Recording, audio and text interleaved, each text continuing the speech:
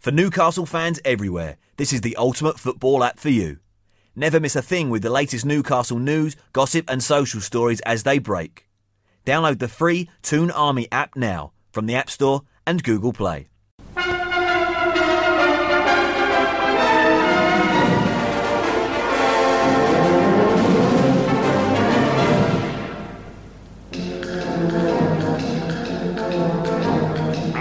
Bleeding races, 'twas on the 9th of June 1862 on a summer's afternoon. I took the bus to Banbury's and she was heavy laden. Away we went along Collingwood Street, that's on the road to Bladen.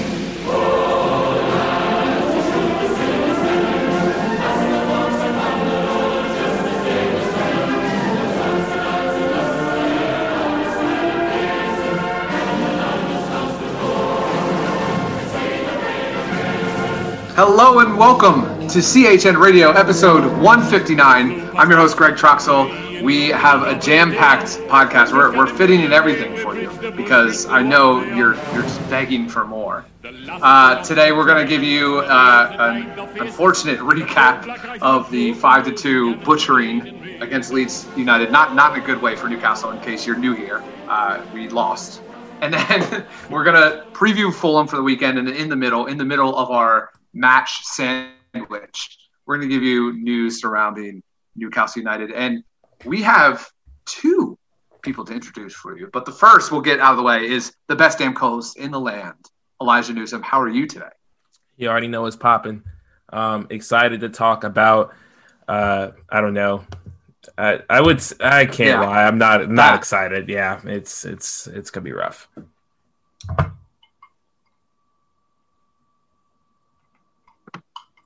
Yeah, it's not fun at all watching Newcastle United get destroyed by a recently promoted championship side. The next person to introduce is our brother from the same network. From the False Nines, we have Zach Pensack. How are you? What's going on, guys? Excited to be talking with you, less excited to be talking about Newcastle. That's where I'd put myself today. I feel like every single time you're on, that's the exact I don't know, man. Yeah, that's true. Let's get into the match then. First thing we always do, Elijah, putting you on the spot here because CHN_podcast is still banned because they have not accepted the proof that we are all above the age of 13 years old. Still have not heard any correspondence from them on that. And so, Elijah, if you could lead away with the three words on the main account, let's see what people said. So just if you are new here, once again, after every match, we ask you to describe the match in three words, and you always deliver. Always, every time. So, Elijah, what we got? What's some good three words today? Toon Army Syracuse coming in with 25 shots, which, okay, makes sense. Mile High Jordy, Longstaff has regressed. Peter Snowden, Steve Bruce out. Are we not sure this guy, Peter Snowden's not related to, what's his name, Eric Snowden, the WikiLeaks guy? Edward Snowden. Edward Snowden, yeah. I'm just... Not a common last name there, so I don't know. Elijah, you got to get your whistleblowers in order. He's not the WikiLeaks guy; he's the NSA guy. You're thinking about Julian Assange, who also might be a Newcastle fan for all we know. Oh my gosh, this was a lot of information for my brain. Our boy Don at Smick Ultra says it was coming. Mike Foster at Mike Foster _ATL says we won, rigged. Shout out Donald Trump there. Eric Schmidt, who I don't know, we did mention this on a live podcast, engaged Eric Schmidt at Congratulations, Indiana. Eric. Yeah. He said Bush League performance, Kim Avery at Kim Kerfuffle, bad haircuts prevail. That's funny. Leeds all have the man bun. That's the joke there. Okay. Which That's good, Kim. I'm rocking that right now. I've just real. That's all right. That's awkward. Andy B at Andy B Theater says, ready the excuses. Donner Bennett says Bruce must go. Benjamin Dahlman, oh, what a name, at Big _Chief D. I love that. Money on Fulham. Oh, yeah.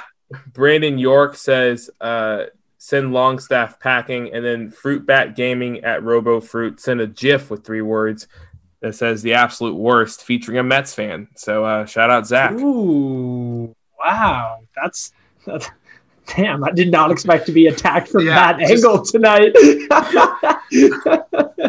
But no, those were some. Imagine being a Mets and a Newcastle fan. Oh God, I mean, couldn't do it. Being a Mets fan is not. Couldn't be me. Being a Mets fan is a lot more hopeful than being a Newcastle fan right now. But those were some y'all got a new owner, so it's true. It's true. Things are on the up. Those were some good ones. I think a personal favorite of mine of those words were "This was coming." I think that is the one that really sticks out to me because it did feel as though a match like after 2 wins in which we were not the better side necessarily for either win, it certainly felt like something was going to happen, and not a great day. Yeah. Not at all. Let's get into it. Let's talk about why it was a crap day. And we're going to start first with the lineup. So as we mentioned in our preview of this match, we have a lot of matches in not a lot of days. So we're expecting some sort of squad rotation. And then obviously with the uncertainty of like who actually has COVID versus who is injured is adding to the lineup struggles that the only person who really knows what they're going to be doing is Steve Bruce. And there's still a verdict that he doesn't know what he's doing. Shocking. But the lineup for this one, and Zach, I'd love to get your initial feedback. I'll read the starting lineup and then the subs, and then we'll leave it up to you. We had Darlow, then Murphy, Hayden, Fernandez, and Clark, Lewis, Hendrick, Sean Longstaff, Fraser, Jolinton, and Wilson. And on the bench, Gillespie's back, then Kraft, Richie, Shelby, Almiron, interesting, Gale, and Carroll. Zach, what do you think when you first saw that? So it did. So Elijah and I were speaking about this right before the match. It did look on paper like 5 at the back, although I pretty early on saw some reports from, I think it was Miles Starforth saying on Twitter that it was going to be a 4, maybe a 4-4-1-1 type situation. So in terms of the personnel in that lineup, I didn't have a particular issue with it. I was happy to see Shelby dropped. I think that Shelby has been one of our worst performers as of recently. Would have liked to see Miggy in the side. I think especially with the way in which Leeds play, where it's so much attack and so much pressing, a player like Miggy off the, in the starting lineup would reap a lot of benefits in that counterattacking style. But I wasn't terribly upset with the starting 11, largely based on the availability of a lot of players right now, which we know is fairly limited. Yeah, Elijah, what is your take? I mean, I understand sitting Miggy. I don't think John Joe Shelby was dropped. I think Steve Bruce was rotating for the sake of rotation. He was like, I've got 2 good players. I'm going to sit them, and then we're going to – he's, of course, his mindset of put the better lineup out. He's like, all right, well, if I start John Joe and Almiron against Fulham, there's literally no way we lose them. They're bottom 3 side. So I think that was the case there. Shout out to Federico Fernandez and Jeff Hendrick, who they both beat COVID. So congratulations. I don't know if that warrants Jeff Hendrick returning to the starting lineup, but the thing I thought we already talked about, like Isaac Hayden beating COVID. That's not impressive anymore. But Zach chatted me that he said, talk about Hayden. No, we don't care about him. But I think the weird thing for me, where the hell is Matty Longstaff? I mean, made such a big shout about and he could be a player that has COVID, but I mean, I don't know. I feel like, I don't know. He could be, I don't know. It just seems odd that like in a time where we've just been rotating the hell out of the squad, we don't have a Matty Longstaff sighting anywhere with him being linked to potentially going on loan to Derby. It's just a bit concerning for him, I guess, because He basically re-signed with Newcastle under the pretense that he would get more playing time. So it's a bit odd, but whatever. I was a bit shocked that we came out in back 4, given the attacking nature of Leeds. Yeah. Oh, yeah, for sure. It was definitely a surprising team to me. I mentioned that I thought we would see all of Almiron, Joelinton, Callum Wilson, and Dwight Gale. I thought they would just be involved in some sort, and they I guess eventually all were. Yeah, I would say eventually they were. But I was thinking I thought Gale would start after that. I agree. 13 minutes and a goal. I mean, why not? And against a championship type competition in West Brom, you could say the same about Leeds. Regardless, they're way outperforming. Well, actually, they're not really outperforming their expectations, but they were in the championship last year. But the interesting thing and good thing that happened for me, Shelby is out, which, yes, that needed to happen. But also what this formation really left when my initial reaction was like, there's just no creativity in this side. And that's a little scary for a team. You're going up against a team that's going to press and going to attack. You need to counteract with some creativity, especially in the midfield. But if you're not going to have Alan St-Maximin in the lineup, at least have Almiron in the lineup. And if you're not going to have Almiron, at least have an Alan St-Maximin, because that's really it as far as creativity goes for us, unfortunately. And that's just, how we are these days. Yeah. So let's get into the match. Anybody else have anything to say before we do, though? Well, I was just going to mention that I think your point about the lack of creativity translates well into the match, because one of, if not the most criticized player after the match was Sean Longstaff, who, has seemed to really slipped a lot this season. And maybe it's a lack of confidence, maybe it's a lack of kind of identity, but without having the creative influence in the midfield, he was playing pretty much right alongside Isaac Hayden in this defensive role and was not able to hold his own, let's be honest here, against the very relentless attack of Leeds. And I think you could either directly or indirectly tie him with 2, if not 3 of the goals that Leeds scored in terms of just losing his man or giving away the ball. And I think that this was a very telling match for him, and it'll be really interesting in my mind to see how Longstaff rebounds, because this might be close to rock bottom for him as a Newcastle player, getting that starting position, which he's been, really fighting for, and then putting in a performance like that. I would still just say that it's not a surprise Sean Longstaff, a young player who made his Premier League debut underneath Rafa Benitez, had a very defined role, excelled in that role, is now starting to stink after, being injured. That's one thing. But then also coming back, and the person you're supposed to be relying on to further your career, the person who's supposed to push you further, the person who's supposed to teach you everything you need to know about the game is Steve Bruce. I feel like that can't be ignored. There's a lot of players that have regressed under Steve Bruce, and the only players that have seemed to excel are players that, one, we know are good. Alan St-Maximin, we know he's good. Miguel Almiron, we know what he brings to the table. Dubravka, there's players we know their worth, but all the players that were fringe players have all declined. Matty Longstaff, he started off strong, but since then we've seen nothing out of him. Sean Longstaff, same thing. I mean, you can go down the list. DeAndre Yedlin was a player who it made leaps and bounds underneath Rafa Benitez, went from a essentially championship quality player to being a somewhat capable Premier League right back. He's declined. Javi Manquillo, who made a jump at the end of Rafa's tenure, he's declined. It's every single player that was kind of like, hey, this player we're kind of unsure about if they're really Premier League quality. They've all declined under Steve Bruce. There's no shock there. It has to be said. It has to be noted. I think that's an underrated sort of quality where everyone's saying on Twitter, oh, what happened? This person's really gotten worse. Well, duh. The manager is worse. The manager doesn't care about development. The manager, Steve Bruce's idea is I'm going to bring in proven Premier League players because he doesn't have to tell them anything. They've been in the Prem. They don't have to do anything. They don't have to learn anything. He's just, go out and do your thing.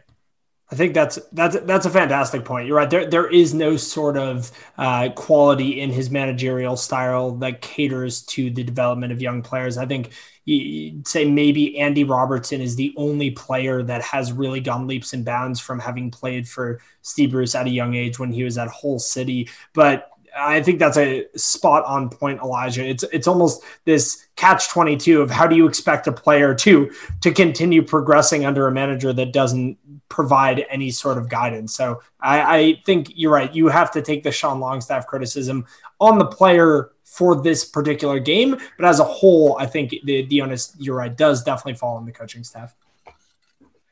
All right, now we can go into the match. It was not good. We lost 5-2, but there's a lot that happened, obviously, because it ended 5-2. And it was congratulations to Steve Bruce, because it was his 50th league match in charge of Newcastle. So we've had to do this 50 times, guys. And it would have been, if Newcastle would have pulled off the victory, which I just spoiled it for all of you, they didn't. It would have been the first time in Steve Bruce's career that he had won 3 straight Premier League matches. Never happened. And it started to look good. Well, no, it never looked good. But against the run of play, we went ahead. And it was exactly what we called it. Everyone said Jeff Hendrick was going to score goals today. He had goals in him. Everyone was confident in that. Just with his stellar play in the midfield and his attacking threat on the ball, we knew he was going to score eventually. I'm joking, but he scored. Jeff Hendrick, against the run of play, gets just is in the right place at the right time on this one and puts Newcastle up 26-0. I mean, wow. I must have eaten a gummy. 26 minute. But the lead only lasted, unfortunately, for 10 minutes because it was Patrick Bamford. It was absolute attacking assault by Leeds ensuing that first goal. And Patrick Bamford got his 9th of the season. After it was basically on the goal line, it was a Rodrigo header that kind of like caught Carlo Darlow in a weird place, and it rebounded off the crossbar, and Patrick Bamford knocked it in. So we'll leave it to you, Elijah. I'd love to hear your recap on that first 40 minutes of this match. What was your overall thought? We're at 1-1 at this point.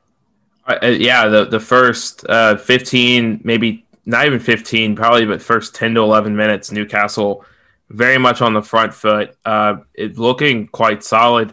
Ryan Fraser, I think, was probably one of the standouts there in terms of just like, he was definitely the most dangerous player for Newcastle, especially in the first half. He was fouled the most out of any player. It seemed like, and Greg, you talked about this on the last pod. Their back line is fine, not great. If they had the opportunity to improve anywhere on the pitch, it'd probably be with the back line, because it's a young, very young back line and a young keeper. So they're always susceptible to just like, interesting players like an Alan St. Maximin or Miguel Almiron would be ideal in this situation where you have fullbacks who are much better at getting forward than they are defending. And so similar thing happened here. Ryan Fraser was a dangerous player. And I mean, Callum Wilson, Joelinton, they both really could not deal with them on the ball, which was bizarre because Joelinton was still doing his normal slipping and falling everywhere, but it somehow was still looking somewhat decent. And then as Leeds grew into the game, they sort of started to dominate possession. And it's no surprise. They're a team that has like roughly 60% possession in every match they play.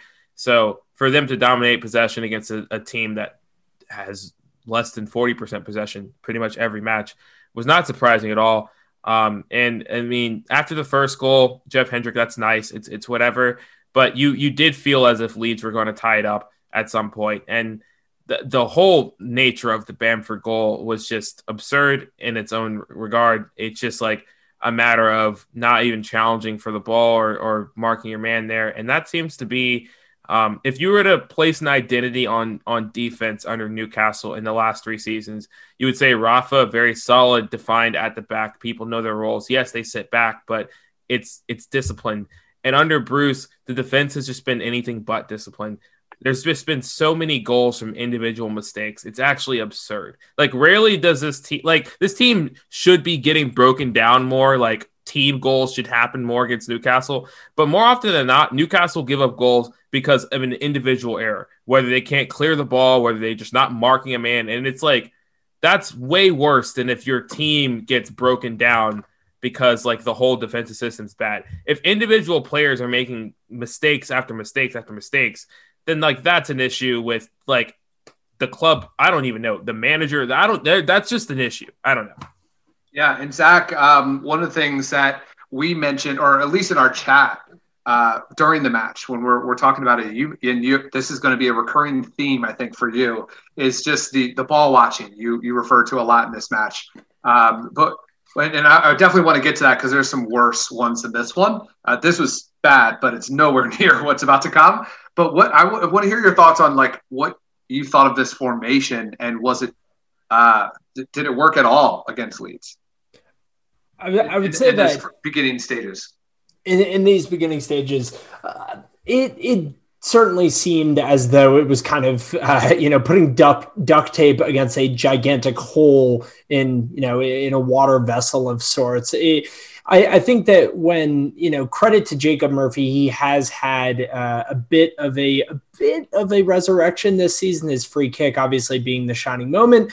That being said, let's be honest here. He's not a fullback by nature. He is a winger. He is at best a wing back. And that's what this first goal showed us. I mean, Elijah said it perfectly. It was a complete lapse of judgment. It was ball watching. It really put into competition the goal that was scored against Jamal Lewis in the West Brom game, of just sitting there and waiting for the ball to get to you and not really being the first to kind of think about making your next move. So did it surprise me that this issue came up almost immediately? Not particularly. I think that the bigger issue at hand that we can talk about, Greg, going on to the four other goals that were scored in the match, is more so a lack of any sort of defensive coherence. And then as a result of that, no real leadership in the defense that we saw today.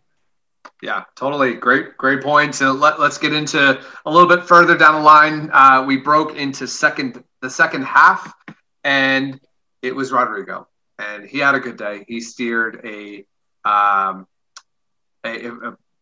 really great header. As the Greg term for this, a really great header. It was inside the far post for Carlo Darlow, and it was right around the 60-minute mark. And it looked inevitable at this point. Like, Leeds were on the front foot. It seemed like they were just dominating us, absolutely peppering us with shots. And at that point, like, Leeds had, I mentioned in the preview that Leeds has been awful at home, and looking at that match, you just wouldn't believe it, would you?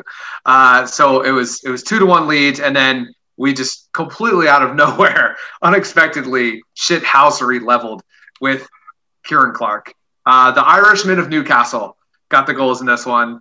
He beat Meslier, and it was Ryan Fraser's cross, actually. So there's shout out to Ryan Fraser getting an assist. But Kieran Clark, he has scored a lot of header goals on set pieces for Newcastle, and he did it here to tie 2-2. Elijah, break it down up to this point. We're at 65 minutes in now. Tie match. Are we going to get a point? Are you even thinking that? It feels like the way Newcastle are playing, where they just were very after the first goal. It felt like Newcastle were playing for a draw. Well, sorry, after Newcastle scored, after the first goal, felt like they were playing for a draw, and then once Leeds scored through Bamford, felt like, all right, they're playing for the draw. But it was nice to see Newcastle come back with the 2-2. It was nice. It's like, okay. And then at that point, you're happy to take a point, because at this point, Leeds have, I think at that point in the match, it was like something like 400 passes to 119. And it's like, at this point, Leeds are dominating. And again, like, this is an age-old debate. Yes, blah, blah, blah. Why are we sitting back against a team that's below us in the table? That doesn't matter when the team is a better, like, they're more tactically adept than Newcastle in every way whatsoever. So, like, sitting back, like, you have to treat them as if they are a top six side with no top six talent, because tactically, like, where Bielsa's head is at, he is managing like he is managing a top six side. He just does not have the talent. And that's always been the case. That was the case where you saw Leeds only made 2 or 3 signings coming into this after being like one of the most dangerous championship teams of all time. Well, not of all time, but last season, like, being an insanely good team. And they were good because they were good tactically. They only brought in 2 or 3 guys. So it's like, you knew that the team was going to be good tactically. So yeah, I understand dropping back and sitting deep against a team like Leeds, because they're a good team. they're a good team. They just don't have the level of Premier League talent, especially at the back, that we're accustomed to. That being said, it's nice to have the goal. It felt like, hey, this could be a draw, but it always felt like there was going to be another goal in this one. And someone put this perfectly. They're like, feels like someone else was going to score after this 2-2. You didn't know who it was going to be. You could definitely make the case Newcastle could get a dodgy goal off a set piece, or you can make the case that Leeds were just going to eventually score after firing 40 bajillion shots at Newcastle. Yeah, and Zach, I want to move to you now because I want to hear your just what you were thinking at this point too. And obviously, please feel free to break down any of the goals if you have any gripes. I'd love to hear them as well. On the second Leeds goal, I think that was the first goal I was alluding to earlier when I mentioned that Sean Longstaff was a little bit responsible for that. Ultimately, that was his man. No credit to be taken away from Rodrigo. That was a fantastic header. That being said, you asked the question, if he was under a little bit more defensive pressure, would he have been able to get the angle that he did? On the Newcastle goal, it was that classic against the run of play, smash and grab. Kieran Clark joking aside, he has proved himself over the last 2 seasons or so to be quite a threat on crosses and corner kicks. So it was good to see him get that goal. But I like the point that Elijah made here, which is that the issue is not that Newcastle was sitting back, because I agree, you have to play kind of to fit the other team's mold in a way. But the issue was, what do you do once you get possession? Once the Leeds attack fizzles out and you gain the ball maybe on some sort of misplaced pass or a long touch. And that, I think, is the core issue with Newcastle right now, is we saw time and time again, and one of the announcers actually mentioned this, almost laughing, that Callum Wilson and Joe Linton were about 40 yards in front of the rest of the team, pretty much 40 yards away from each other on the individual wings. And all that we were doing once we would get possession is one of the fullbacks would play a ball down the line, and Joe Linton and Callum Wilson would receive it with back to goal from midfield with nobody within 30 yards of them. Immediately, and lose the ball. Exactly. Inevitably so, right? Because immediately 3 Leeds players converge. I actually thought that Joe Linton had a fairly good game considering, what he had in his supply. I thought he held up the ball well. He made a number of players miss and tried to bring players into play. But when there's nobody to bring into play, it ultimately becomes 2 attackers against 6 Leeds defenders. They're a lot faster. They're a lot more energetic. And at that point, you're never going to score from open play once that second half started. There was no way we were going to score from open play, in my opinion. Yeah. Yeah, I agree with you there. I do have a bad take on what's next because it's out there. It's in the public Twitterverse. Immediately after this goal, we started seeing some players warming up, and I was feeling it. I was feeling the black and white on this one. And you saw Dwight Gale get up, start warming up. You saw Miguel Almiron get up. And I said, Gale's about to come on, and Almiron's going to come on right after, and we're going to win this. That's what I tweeted. That did not happen. Ill-fated, my friend. Ill-fated, unfortunately. That did not happen. I felt that way just because, Gale and or a recent championship club, and then Almiron just being the creative presence that we needed to get him a goal. So I just thought it was going to happen, but we already first off, this was after after the first. Wait, when did we sub out Hendrick? We were down 2-1 at that point, right? I'm pretty sure. I'm yes. Now in memory. Yeah. So we were down 2-1. Correct, and that's when Emil Kraft came in. And then we subbed out Hendrick for Emil Kraft, which isn't going to help us get our second goal. But then we got it, so Bruce bailed himself out on that in fairness, I understood the sub because I knew this meant that Jacob Murphy was not playing right back anymore. Yeah, I agree. That was my next point. So that's not a bad thing. I feel like you have a player who has clearly struggled at right back. I don't hate that move at all. I think obviously it's frustrating when it's we're down 2-1, we're bringing on a fullback. We're bringing on a fullback to put a different player in a better position. Then it's yeah, you're leaning into my point, and I love it because that's what I was going to say. Is now it's not going to get us our goal, but what happened immediately after is Jacob Murphy got in behind and almost had a great cross that would have given us an amazing scoring opportunity. Like pretty much like literally the next kick of the ball, Jacob Murphy was in behind the defense attacking. And it was just like, oh, imagine if he was doing this all match, maybe. Like maybe we should have given that a try. But I tweeted that out. I said, wow, look at that. Jacob Murphy doing well, playing the position that he's actually supposed to be playing. Yeah. But Emil was also our only defensive sub. That's the other part. And that we don't know if that's Steve Bruce or if that's just because of what's been going on at the club, but he was it. But we got Dwight Gale and Almiron on over Jolinton and Fraser. They must have been exhausted from the lack of movement they were doing. And it was Almiron who kind of – this isn't completely on Almiron, this goal. I think it's way more on Sean Longstaff again. Sean Longstaff was completely dispossessed of possession on the edge of his own box, which he's done plenty of times in a Newcastle shirt. And Almiron, because of that, so Almiron's tracking up because Sean Longstaff has the ball. He loses the ball, and now the Leeds player got to jump on Almiron, and Almiron lost his man on the back post. And it was Stuart Dallas, right? Yeah, Mm-hmm. Stuart Dallas, and he Almiron got a nice view watching Stuart Dallas latching on to Matt Klitsch. But yeah, goal 3-2. And then they finished with I'll just continue on and then we'll just recap the rest of the match. But they finished with a flurry of goals. They just mounted more and more into pressure. They had 2 quick counterattacks from opposition corners, and both times they scored on those. And then Alioski, yeah, I'm so bad with names.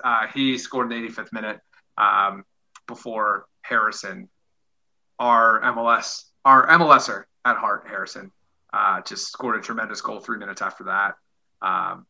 Long range shot past Darlow to make it 5-2, and that is all she wrote. 25 shots, 5 goals. Zach, give us your thoughts. On the entirety of the match? Whatever, like you could talk about the goals, the entirety of the match, all of it, whatever you need to do. Whatever sure. you need. This is a venting session now. You can get everything off your chest that you need to say. I think you kind of brushed over it nicely that the third goal was more on Longstaff than it was on Almiron, even if, at first sight it looked the opposite. Miguel Almiron is not a left back and was essentially playing as a left back in that specific situation. So it's another example of a player in a position that he does not belong in. And then Miguel Almiron, it's one of those things where if anybody has played a sport long enough, that you develop these kind of subconscious tendencies. For a defender, it would be attacking the ball, looking around, understanding the space. Miguel Almiron, for no criticism of him, doesn't have those tendencies because he has, in his entire career, never been a central or left defender. So was he to blame for that? A little bit. Was Longstaff more to blame?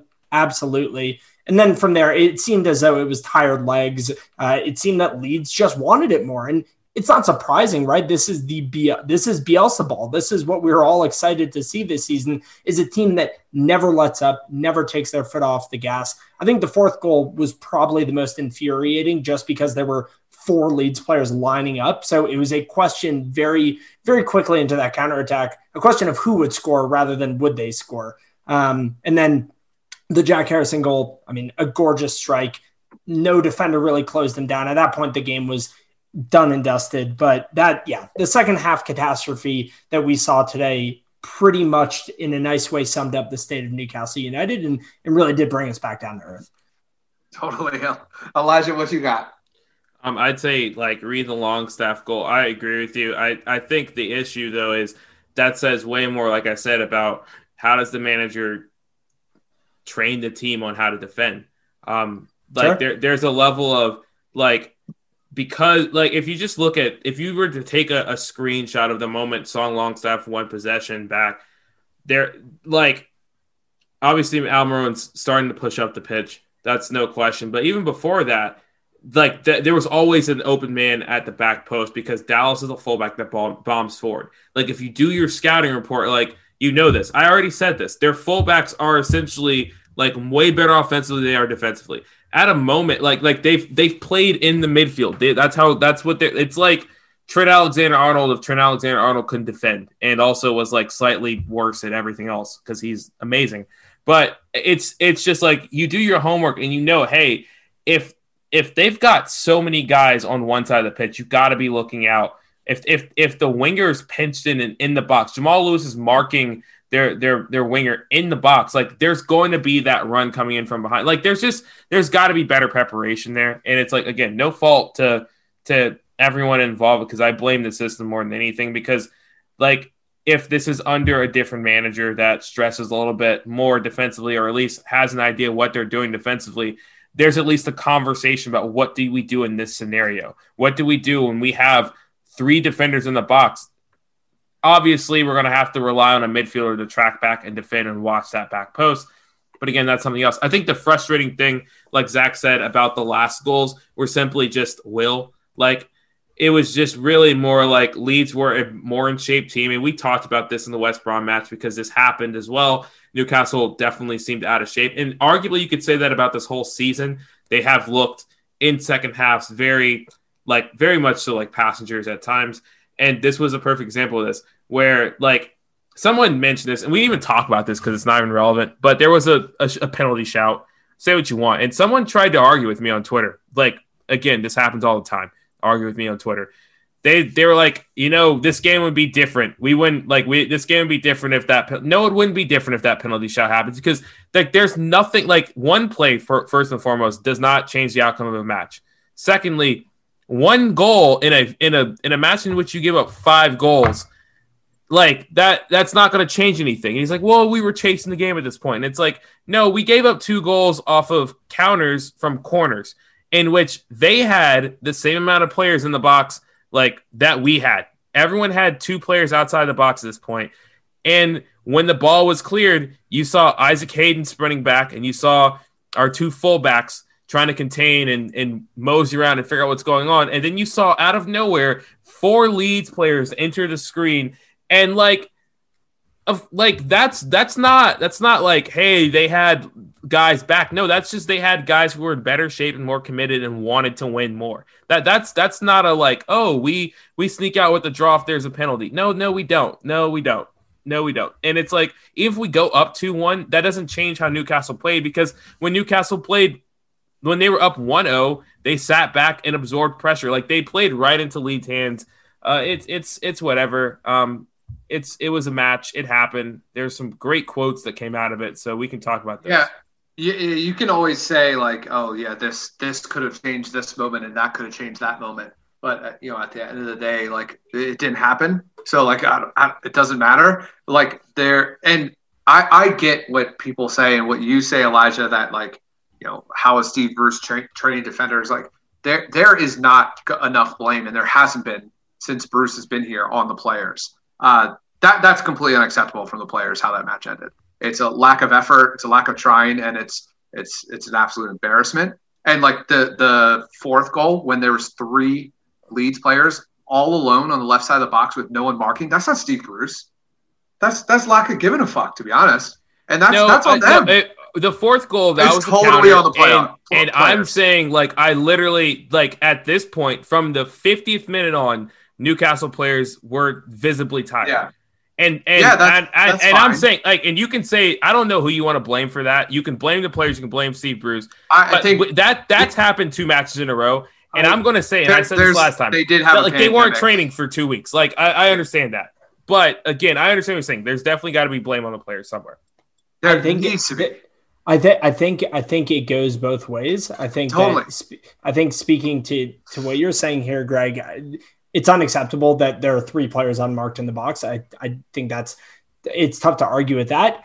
To touch on what Elijah is saying, I think that there are 2 words that kind of sum up the way that I look at how this fell apart, and that's situational planning. Yeah, so many of the quotes that we see from Steve Bruce, and today was no exception. After the match, he said, For 60 minutes, we were playing our best football. We were right up there. And then a few things happened. And therein lies a massive issue for me, because as a coach, you need to be going into matches with every scenario mapped out. The scenario of, okay, what happens if we go up 1-0? How do we shift our tactics? What happens if we go into half draw? Like, you need to have every single thing worked out in your mind. And that is a key quality that Steve Bruce lacks. And I would agree with you. A lot of the blame does need to go down to the players, because at the end of the match, they were tired, yes, but they also essentially gave up. I would say after the third goal, it was all but done at that point. However, there needs to be this thinking. Steve Bruce knows the fitness the players are in. He knows what he has to deal with. He has to have plans in mind. Okay, what if we're chasing the game? Okay, what if it's tied in the 60th minute? And there was none of that. And there's never been any of that. Yeah, no, the blame needs to go on all sides. I'm not saying that it's one or the other for sure, because Bruce royally botched this one. But there needs to be more blame on the players. The getting dispossessed on like right at the edge of your box of the ball watching. Like, you were taught as a child not to ball watch if you're defending in the box. Like, they teach that for children. They learn that skill. Like, not Premier League. Like, that's not something you do at this level. And that's also Bruce's fault, and that's also the players' fault. It's no one watch. Like, one of the first things you learn in defending is you don't watch the ball, you mark your player. And like, that is just absolute baseline guidance for defending in football. So like, yeah, there's a lot of blame to go around. This was an absolute dumpster fire. Let's get into quotes, because the dumpster fire continues. One part of the quote, this first quote from Bruce, I agree with. The other, I don't. The one I don't agree with is, up until 75 minutes, I thought we were comfortable. That's the first part. I'd love to hear more about what the hell he was talking about. He followed it up with, I thought we looked a threat when we equalized. I personally, maybe most y'all might not agree with me here, but I'm just saying that because I clearly tweeted like, we're about to win. So I thought that we did look like a threat when he brought Gale and Almiron on, but it's absolutely clueless to me that he can say 75 minutes in, I thought we were comfortable. After getting dominated for 65 to the 75 minutes. We were, I would argue, we were not comfortable for any minute in that entire match. Even when we went up 1-0, every single person said, well, that was against the run of play. As to the other point, you always feel like you're a goal threat when you score a goal. So I think there's a grain of salt to be taken with both of those statements. Yeah. I mean, Newcastle were comfortable the entire match because this is what they've been used to. I mean, this, 30% possession, like that's comfortable because Newcastle have picked up results doing the same thing. So like, sure. In Steve Bruce's eyes, they were comfortable because they were still in the game despite like not actually doing anything. Yeah, that's comfortable. Sure. Why not? Like that any team that is not good for so long is comfortable when they are like in that position of like, oh yes, we're drawn and we've played like crap. Yeah. They're sitting back, twiddling their thumbs, whatever. It's his, you're right. It's his misconception, his distorted reality of what being satisfactory is. You're exactly right. Of course, it seems like it's comfortable because it's exactly what you set the team out to do, but comfortable does not always mean, comfortable does not mean that you're at neck and neck with the other club, because we frankly weren't for really any moment of that match. But I agree. It's, we can't expect any different type of quote out of a manager who knows nothing but playing in that exact same manner game after game. Yeah. I think it's important to read the rest of his quotes here because he talks on a number of things. So he said, of course, Leeds are always going to ask you questions the way they play. They do it very well, but we've gifted them 2 or 3 goals at the end. Unfortunately, there's something which you see on a park on a Sunday. We can't make those mistakes we've made here. The third goal in particular, where we've gave the ball away cheaply in our own box, you get punished for things like that at this level. At the wrong time, we've given away poor goals, not defended well enough, and got punished. It's unacceptable. On VAR, he said, honestly was all for VAR when they brought it in to make sure the clear and obvious mistake that the referee misses. That's what the VAR is there for. If anyone looks at that challenge, it was the challenge by Liam Cooper on Callum, and the game was at 1-1, which Elijah was alluding to earlier as well. Bruce said, "You'll understand that it's a clear penalty. We might not have gone on to win the match, but certainly when you take the lead in the Premier League, then the outcome could be very, very different. I'll leave it to other people to judge." Any thoughts on how the rest of his quote summed up?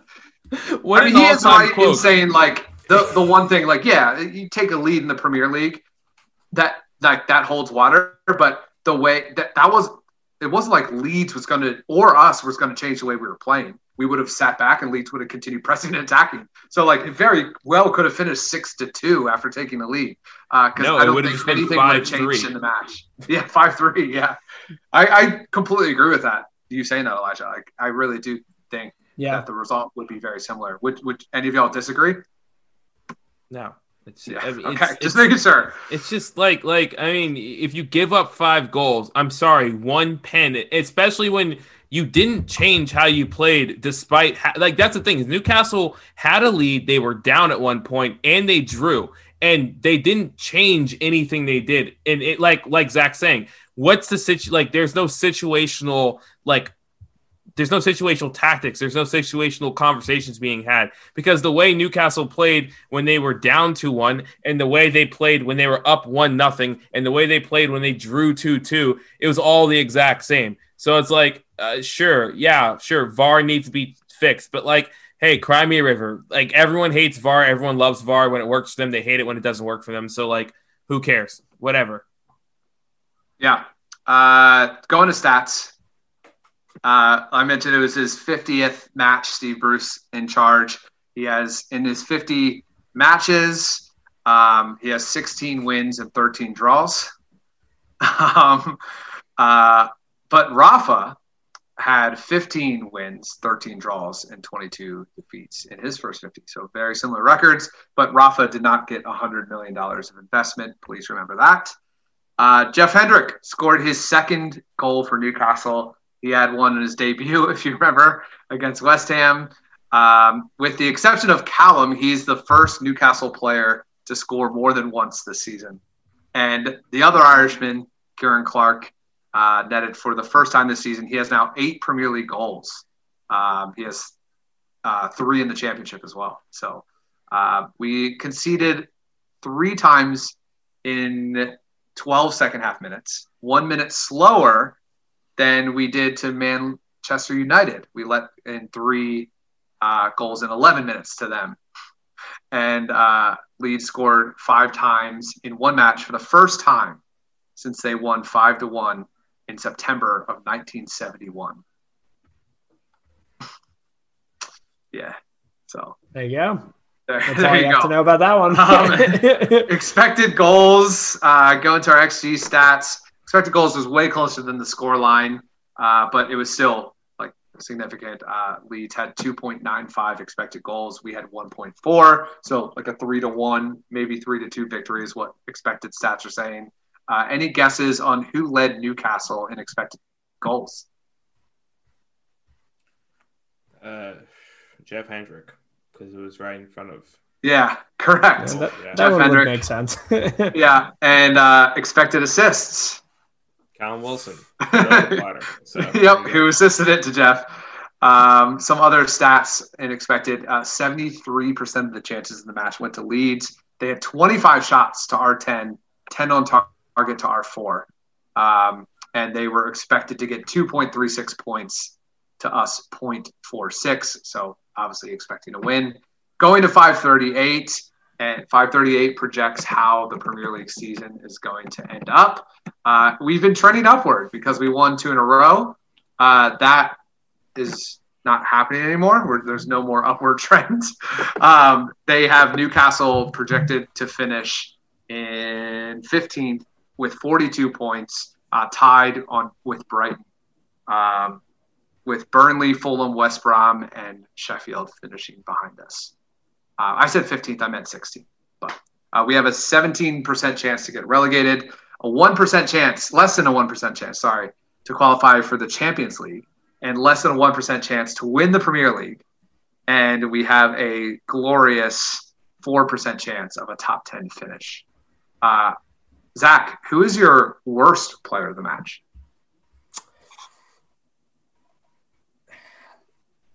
Unfortunately, I think it has to be Longstaff to me. He's the one player that I think you can directly associate with multiple of those goals, him having a hand in that. Elijah, great points before. I think he himself is not fully to blame, but a bad match is a bad match. He would be my worst player for today. Elijah? I'm going to go with Jamal Lewis. I think he's just been not great just past few matches. Definitely think, like, we talk about Jetro Willems potentially coming in January. I think it's a move you have to make because, like, right now, similar to Joel Linton last season, there's no other option. So, like, if he has a bad match, if he needs to take a step back from the first team, get his mind right, there's no opportunity for him. He's started nearly every match, and the alternative is a Matt Ritchie or playing Manquillo on the left, and Manquillo's fallen out of favor with Steve Bruce as well. Yeah. I think just the one comment on Willems, I think a mentor would be the best possible thing for Jamal Lewis's career right now. So I think that having, even if he continues to start, having a seasoned veteran like Willems would do him absolute wonders and really kind of continuing to cut his teeth at the top level. Yeah, that's a good call out. I would have said Sean Longstaff as well, just to reward players that I thought did well. All the Newcastle players that finished with a 7 or higher, way more than I thought. But we had Joelinton, Jeff Hendrick, Kieran Clark, Jacob Murphy, and Ryan Fraser had a 7.71 rating, by the way. So Who Scored says Ryan Fraser had a really good match. Let's take a break. We need it after that one. And we'll catch you up with some news on the other side. Be back after this. For Newcastle fans everywhere, this is the ultimate football app for you. For match highlights, interviews, and the best Newcastle videos and podcasts. Download the free Toon Army app now from the App Store and Google Play. All right, we're back with some news. The first news is Derby County, not because they beat Swansea today. Freddie Woodman was not happy, but because the Bin Zayed group is sketch. Elijah, explain. Yeah, as we kind of talked about a couple weeks back, BZG looked like everything was done and dusted for them to take over Derby County. Again, much cheaper price than Newcastle. Kind of made sense because the shtick was always that they didn't have enough funds, blah, blah, blah. But we found out that that whole takeover has kind of been put on pause because they still owe the law firm that helped them with the Newcastle sale £500,000.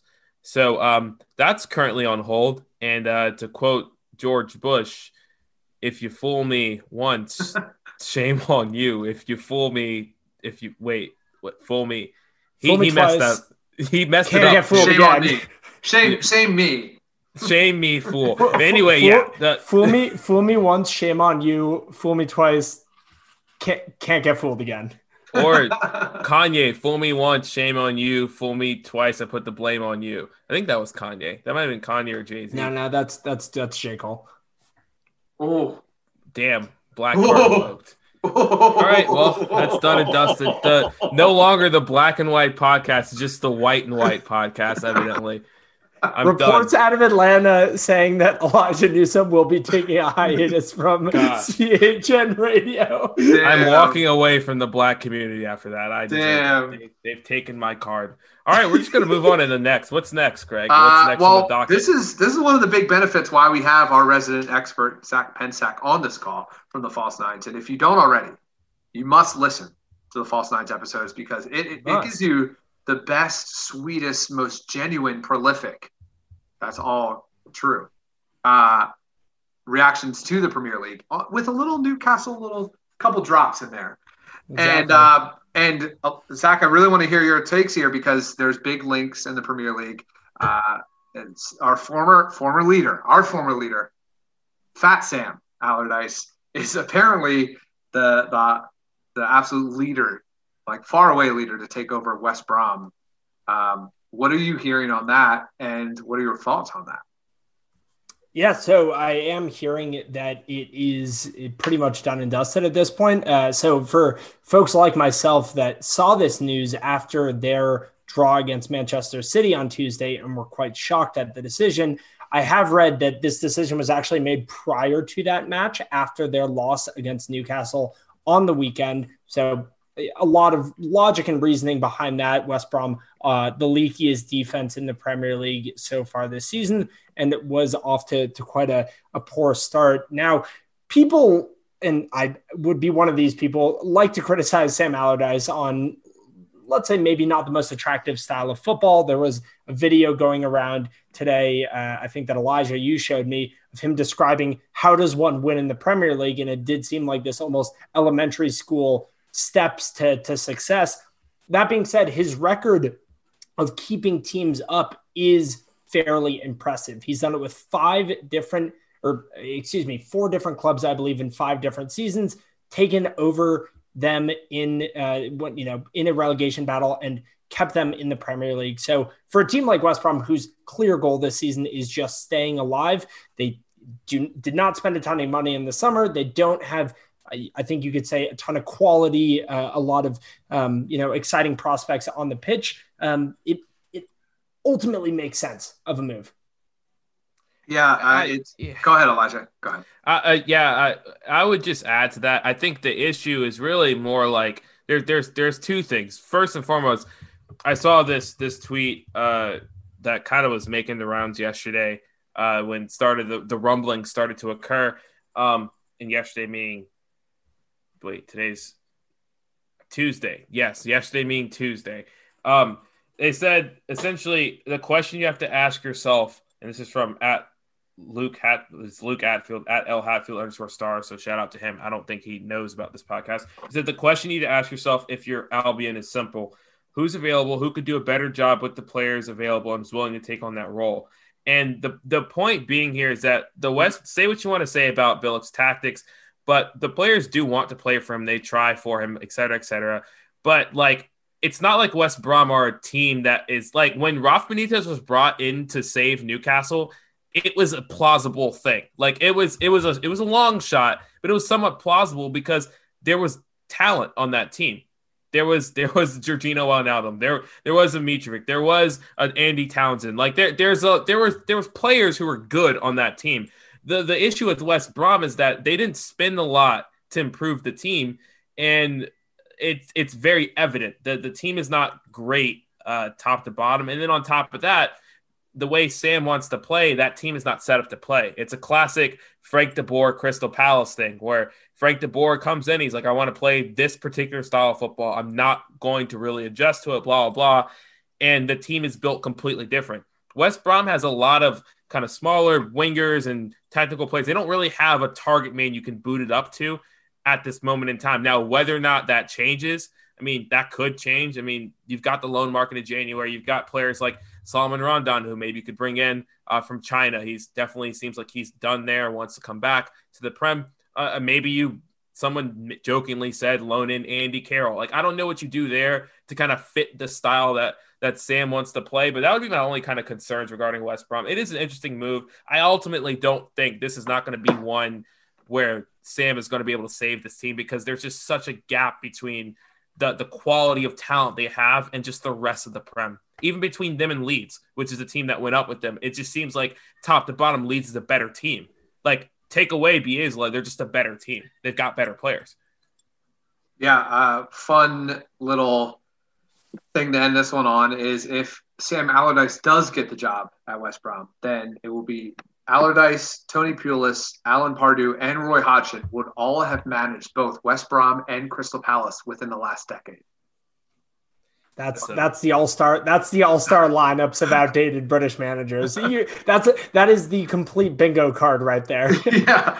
Sadly, only 2 of those people have managed England in the last decade. So, so we need England needs to get it up, get that whole list down pretty quickly, so we can make sure that we could say Crystal Palace, West Brom, and England have had all those players manage them. Let's go to the BS meter, Elijah.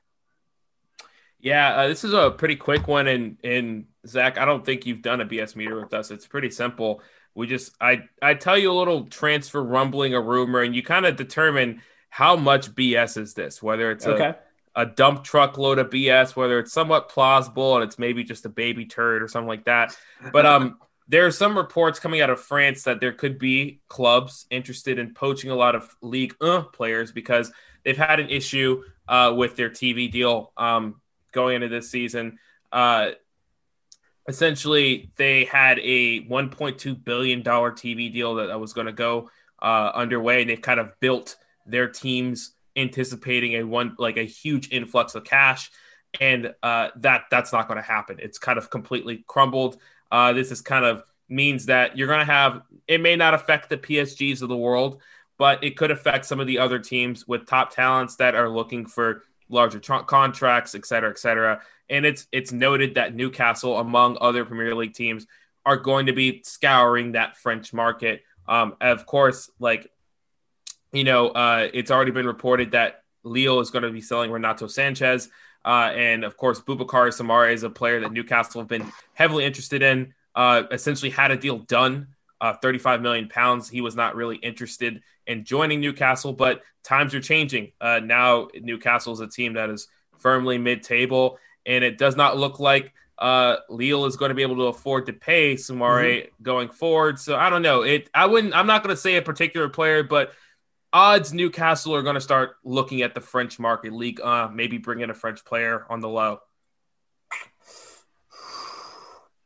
BS meter. I don't think it's the biggest clump of BS that I've ever heard. Let's go with, going to give a visual representation here. I'll go with maybe a dodgeball size amount of BS. I think that something handheld, but also quite sizable. I would say that the place that kind of gives me trepidation here is that we haven't seen Steve Bruce assemble. Appreciate that.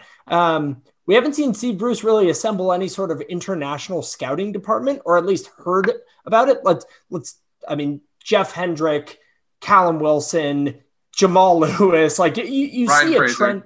Ryan Fraser, you see a trend here in the type of players that Steve Bruce is mainly looking at. Now, yes, that there have been a few players who have come from outside the country. That being said, a number of those were loan signees, and also a number of those never played, it seemed like, a second for Newcastle. So is there the strategic implementation of a transfer department to harken back to the lay tune Alan Pardew days? I don't think that is assembled.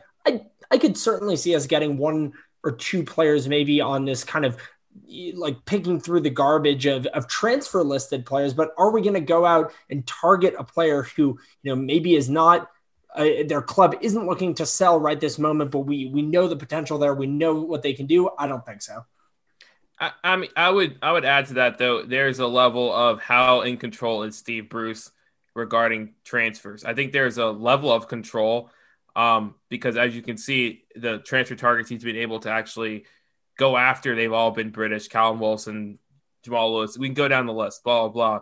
But when you're talking about those big money signings, north of £30 million deals, north of £20 million deals, that seems to still be, in all respects, even going back to Miguel Almiron, that's on the grand scheme of things, Miggy, it was a Rafa want, and Rafa pushed for Miggy for a long time, and it was a done deal. It's still 20 million or so pounds, but Allan Maximin and Joel Linton were the club had been set on buying those players for a year. Sure. that was going to happen. So if they have their eyes on a couple players in France, even if that's not what Steve Bruce wants, and they think that they can get a deal done for them, I'm looking at a Soumaré or something like that. Maybe I could see them trying to figure out Renato Sanchez. I don't know. If there's a player out there, I could see that happening. But yeah, those middle of the road, backup left back options or, another winger, I don't see that happening. They were linked earlier this I guess a couple weeks ago to Boulaye Dia, who is at Reims. Could happen given this, but again, I wouldn't put a lot of stock into it. I think it's plausible they scour, but in terms of actually making a signing, I don't know. I doubt it, just because I'm looking at a loan heavy January with all of our loan slots essentially available, and Steve Bruce being obsessed with British players. On the back of his match-winning goal today, give me a loan link for Tim Weah from Lille. Give me that link. Bring the American into the Newcastle side. That's what I want to see. I mean, like if we're talking about developing young players and we're looking at Steve Bruce, there was a healthy dose of sarcasm there. Oh, good. Oh, God. Because that scares me. Whenever Newcastle were linked to Anthony Robinson, I was like, yeah, I don't know. Maybe not. Maybe not. I don't know, man. I just finished 4th in my FIFA 21 career mode, having bought Gio Reyna and Serginho Dest with Newcastle. So anything's possible, I suppose. Champions League. My only thought there is, Zach, you hit it a little bit. I could see us loaning in. Well, Elijah, you did too.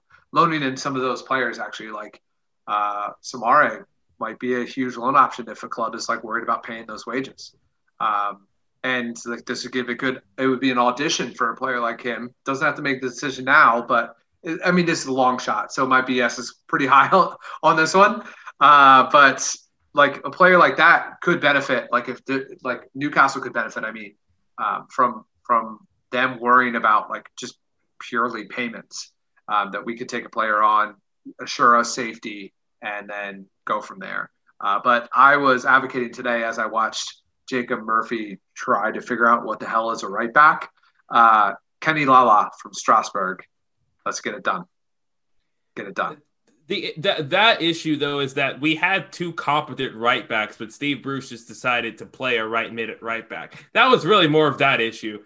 Like, if you're ranking needs, it's like center mid, left back, and then like maybe it's up in the air after that. Like, I'm sure according to Newcastle, their priority is an attacking player that can play all 3 positions, but that's just like a cheap way of saying they want an attacking player. Like, everyone wants a versatile attacking player. Well, whoop-de-doo. Speaking of, hey, Dele Alli. Maybe. It's going to be available. Yeah. Makers are saying that's possible, so. Wages will be a bit too high on that one, but I agree with you. I think that left back is the top priority. Center mid probably follows that closely, and then you throw an attacking player in there, and it will be beneficial depending on where they're getting played. If Miggy's being played out, on chalk on his heels winger, then it's not going to be as beneficial than playing behind the striker. Yeah. Just some updates. There's really no new updates on loans and youth teams. It's not going well right now on both fronts. However, some good news. We do have some good news is NUFC women. They absolutely dominated in their FA Women's Cup match, winning 6-1. And they beat Barnsley women. And I said, what am I on right now? 3-1 is what they actually won. 6-1 is what I hope they did. And they're advancing to the next round. So congrats to them. Keep going, girls. Keep pushing. Win the cup. Let's take another break, and it'll be a nice little short teaser preview of our match this weekend against Fulham. And we'll be back right after this. For Newcastle fans everywhere, this is the ultimate football app for you. Plan your match day with our GPS travel planner, taking you to the best pubs, restaurants and hotels, home and away. Download the free Toon Army app now from the App Store and Google Play. Okay, Newcastle United against Fulham. Newcastle sits in 14th right now with 17 points. Fulham in 17th with 9 points. Just crazy. Like, remember the last few years, I mean, really until maybe at least last 5, where the bottom 7 or 8 were like separated between 5 points maybe. And now there's a legit 8-point gap between 14 and 17. That's kind of wild. This is not a 6-pointer because of where we're at, but it's like, I think it's a very important match for Newcastle to get a result from, because Fulham is getting better and they have been playing a lot better recently, but like, we need to win these. But let's get into it. We're going to rely on you, Zach, as the Premier League expert. We're the Newcastle experts, but let's talk about first Fulham. I'd love to hear your thoughts, Zach, on just like their form recently and any like Well, actually, let's actually wait on that. Let's do injuries first. I don't know about Fulham's injuries though. So you got them? I've got them. You're saving me right now. Do it. Well, on the Newcastle side, of course, we've got in terms of actual injuries, Lascelles is still listed out as a thigh injury. Take that as you may. Like, I don't doubt he was actually given the fact that we know Ryan Fraser was actually out due to injury, like not due to COVID. I'm fully think that he's definitely just injured. Alan St. Maximin would not doubt he's actually injured. Dubravka probably still injured. He really wasn't training when the COVID outbreak happened. And Paul Dummett, I mean, he's been injured since forever. On the Fulham side, Kenny Tete, he's out with a calf injury, and then Terence Congolo, center back, he's out as well. He's got a broken foot. He's not returning anytime soon. But the Kenny Tete one is probably the more recent one that's of relevance to Fulham. That's a decent fullback they've lost. A decent one. Do you miss Alexander Mitrovic?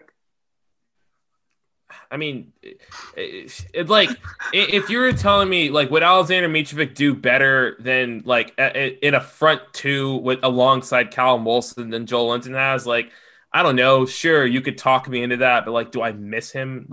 No, not really. Yeah. So Fulham, they followed up. They had a 1-1 draw against Liverpool, and then drew 0-0 with Brighton at home on Wednesday. So they've lost just once in their last four, and it's by far the best they've been this season. And now they are out of the bottom three. They're tied on points with 18th, but they've at least come out of it. But Zach, love to hear your thoughts on how Fulham's been playing, and maybe if you could give us a few players to look out for, maybe style play, anything you have on Fulham. Yeah, definitely. Full America, as some Americans call it. America. I like that. I might get on board with that. Craven Cottage is probably my favorite named stadium in England. So I will give them that. You really touched on it nicely there, Greg. Fulham, as you mentioned, only one loss in their last four. Now, of those four matches, three of them coming against Leicester, Manchester City, and Liverpool. The 2-0 loss to Man City, the only loss of those three matches. So clearly getting that run of form. I would say that Fulham kind of represents almost the opposite of West Brom when it comes to newly promoted sides, in the sense that they had a massive squad overhaul. Only a few players who started in the championship last year starting for Fulham now. So as you'd expect, it takes some time to gel. It does look like they're getting things together. The defense, I'd say in particular, has been impressive. Anthony Robinson, you're somebody that you mentioned a bit before, Elijah. He was the man of the match against Liverpool on the weekend. I saw a lot of tweets that had a few pictures of what he might have had in his pocket. And besides change and his wallet, Mohamed Salah was another thing that seemed to be buried in there. So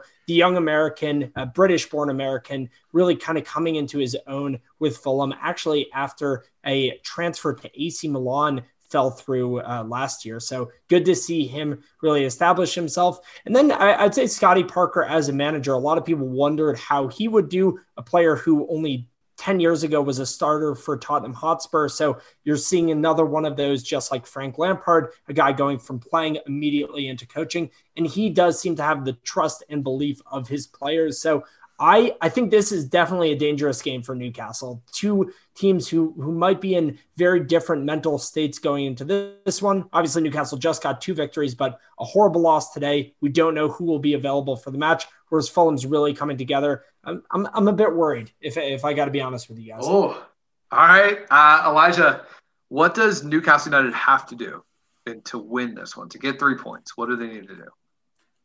I honestly think they just don't need to deviate from the 4-4-2.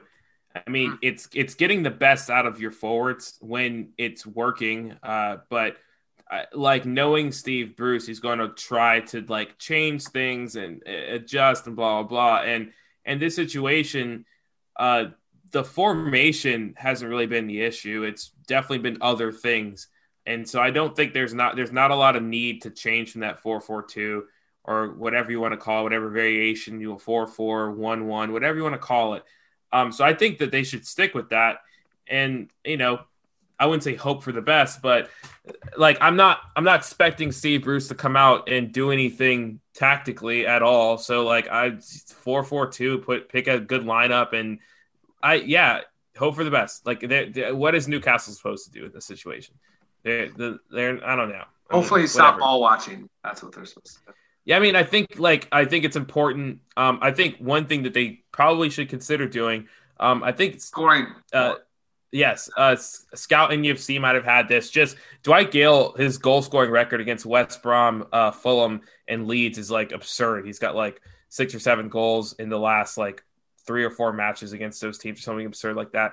So like he should be a player that probably should start this time.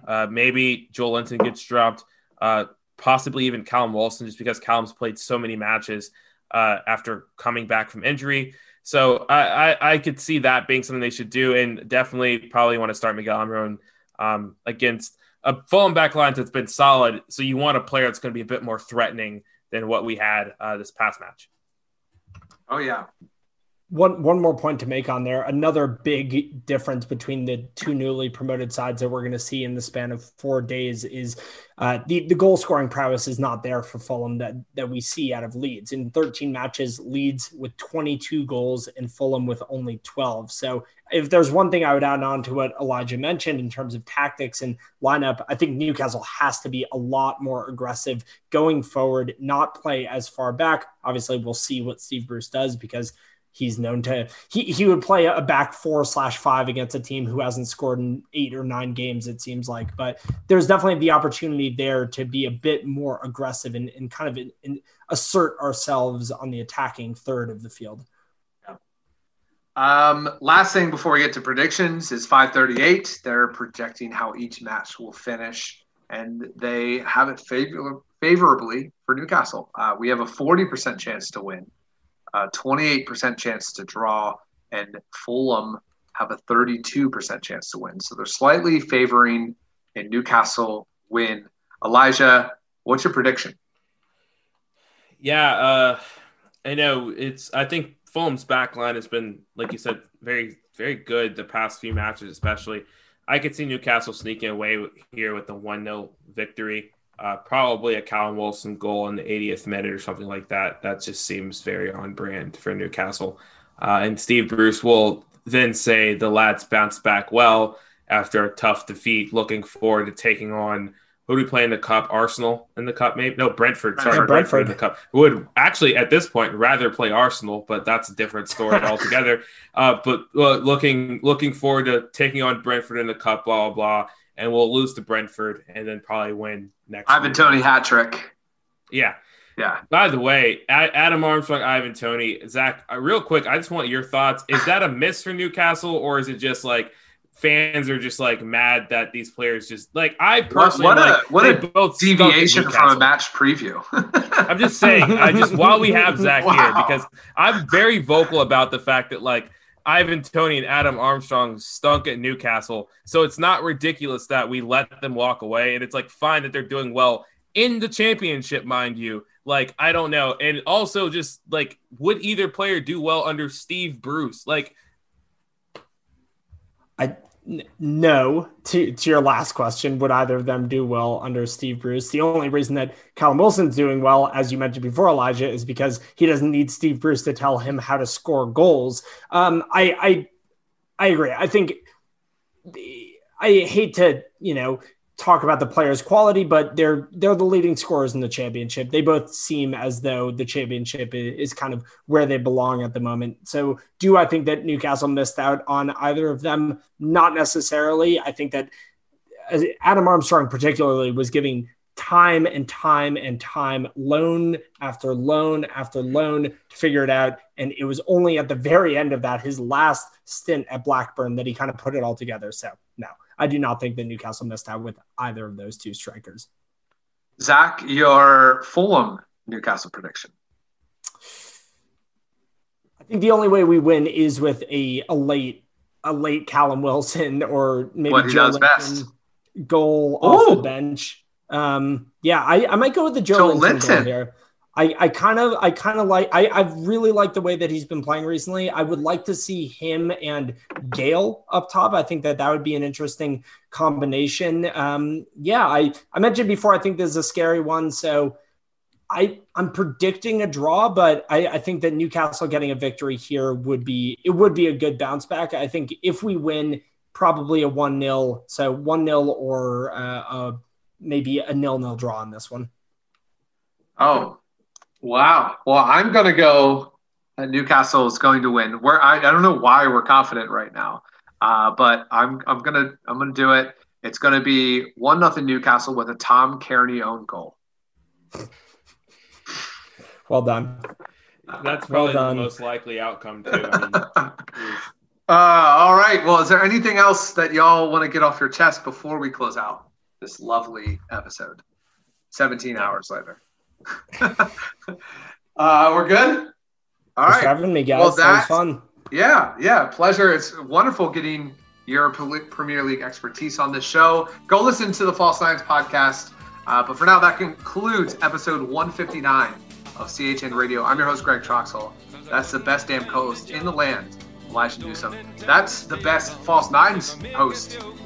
Shots fired. In the land, Zach Pensack. And this is the best song in the world, Coming Home Newcastle. We'll see you soon. Let's get 3 points and away the Lions. Love you guys. Walk the streets all day, I'll need for a bottle of your own brown ale. I'm coming home, Newcastle, if you never win the cup again. I'll brave the dark at St. James's Park if the Gallagher end in the rain. I'm coming home.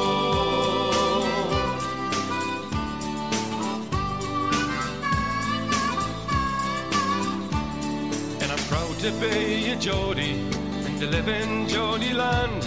Some people think we're bawdy and we're hard to understand, and they say it's just self-pity and we're not so very tough, cause the people in the big fat city haven't had it half as rough. I'm coming home, Newcastle, you can keep your London wine.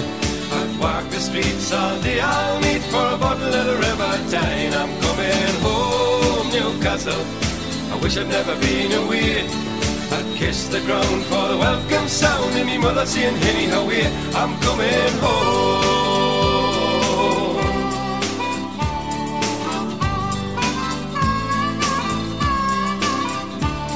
Then I miss the old blind busker who stands at Fenwick's door. He plays a mean accordion, you've all seen him there before.